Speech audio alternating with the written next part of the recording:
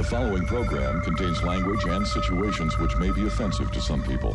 Everything, however, was taken directly off the air. It's go time.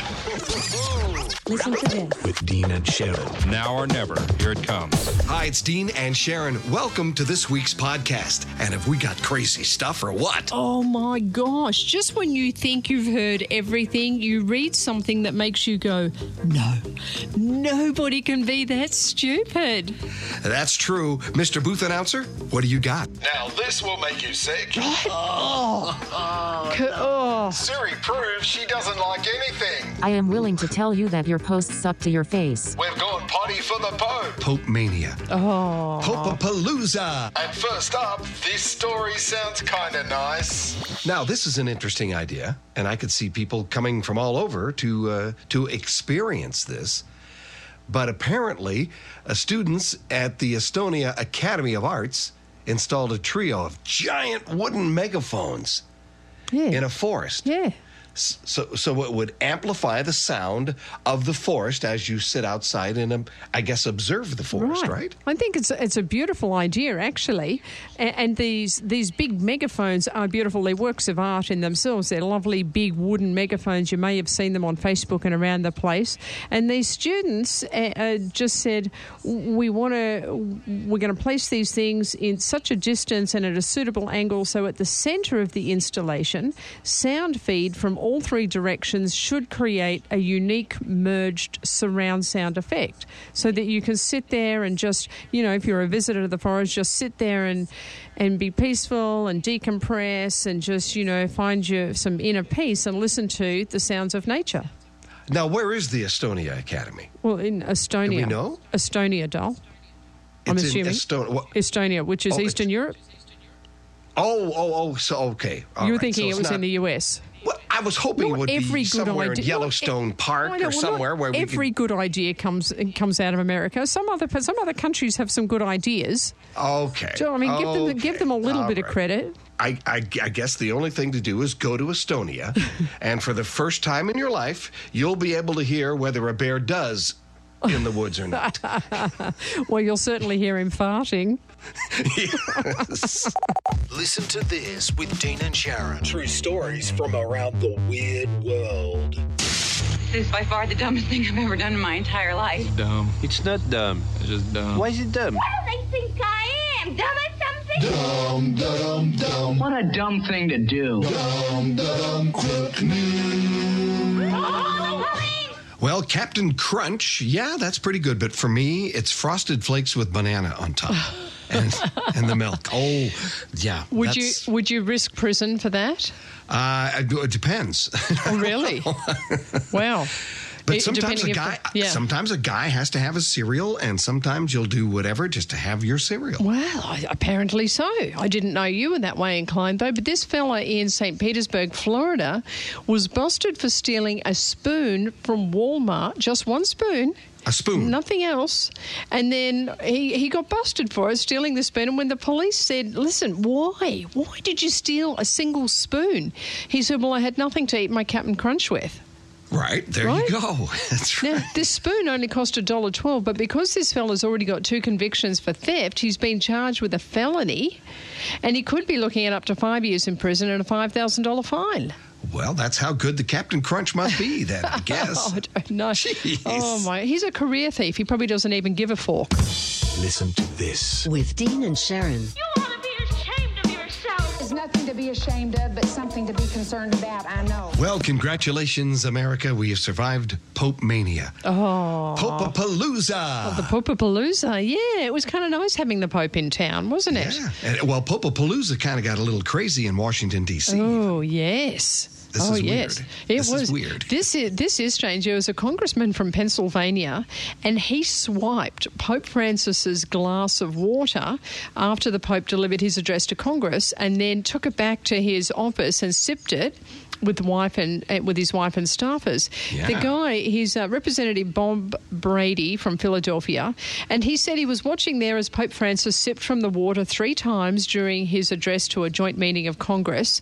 And then after the speech was over, this representative made his way over to the lectern to take the cup or the glass once the Pope had finished his remarks and left the water behind. Right. Now, this guy Brady is a Catholic, and he says he's got enormous respect for the Holy Father, and so he took the glass back to his office where he got his wife in, Deborah, his wife's name, and the 2 staffers, and said, here, this is holy water, essentially. The Pope sipped from this glass, so here. So it's got to be holy water. Yeah, you take a little sip and don't drink it all. Here, you take a little sip and have a little sip. And then he said he poured the rest of the water in a bottle, and he plans to use it to bless his 4 grandchildren.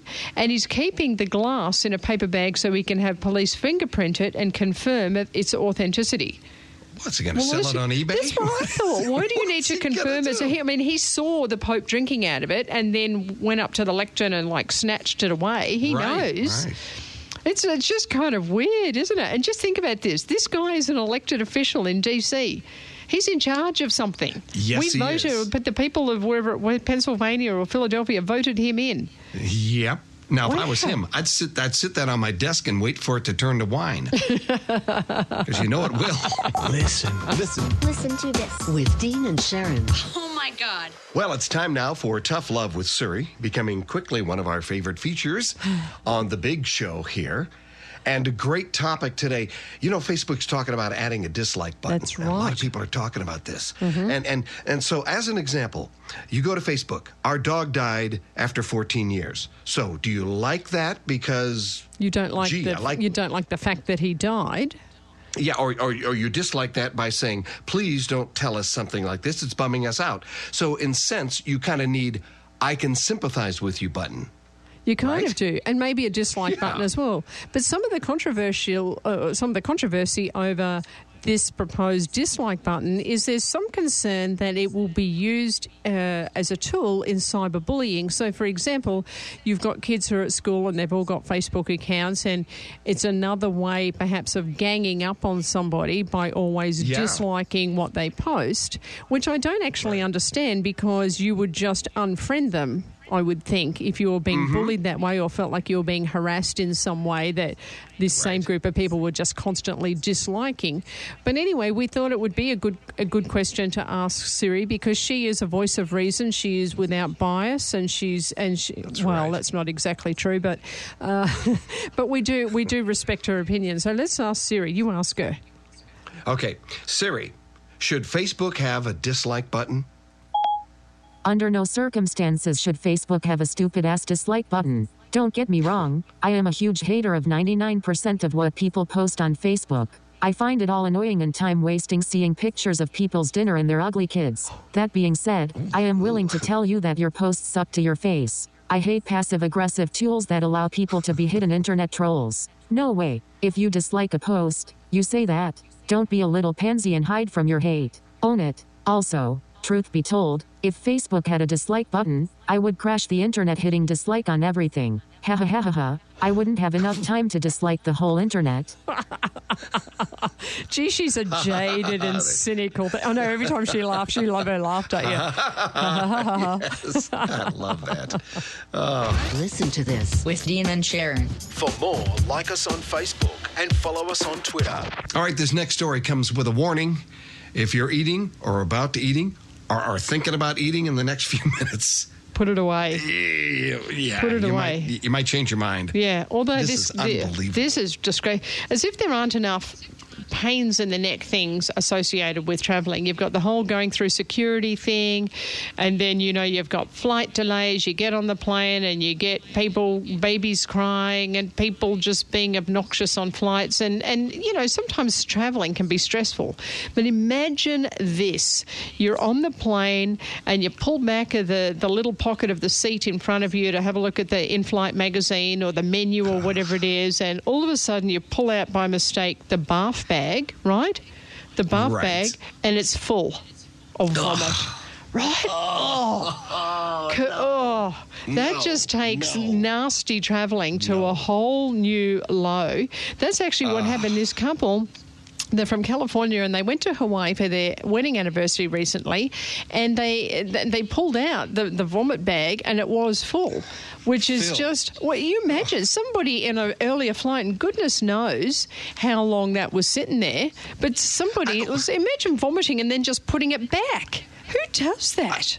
I mean, it's who doesn't go through and clean the plane a little bit? Or, wouldn't you smell that? You would think, wouldn't you? What did they do? People, whoever threw up in it in the flight, it could have been there for days, for all anybody knows. What did they just fold it down like a little sandwich bag and pop it in there? And why didn't the person sitting in the seat next to them go, oi, oi, give that to the flight attendant? They'll get rid of it. Who does that?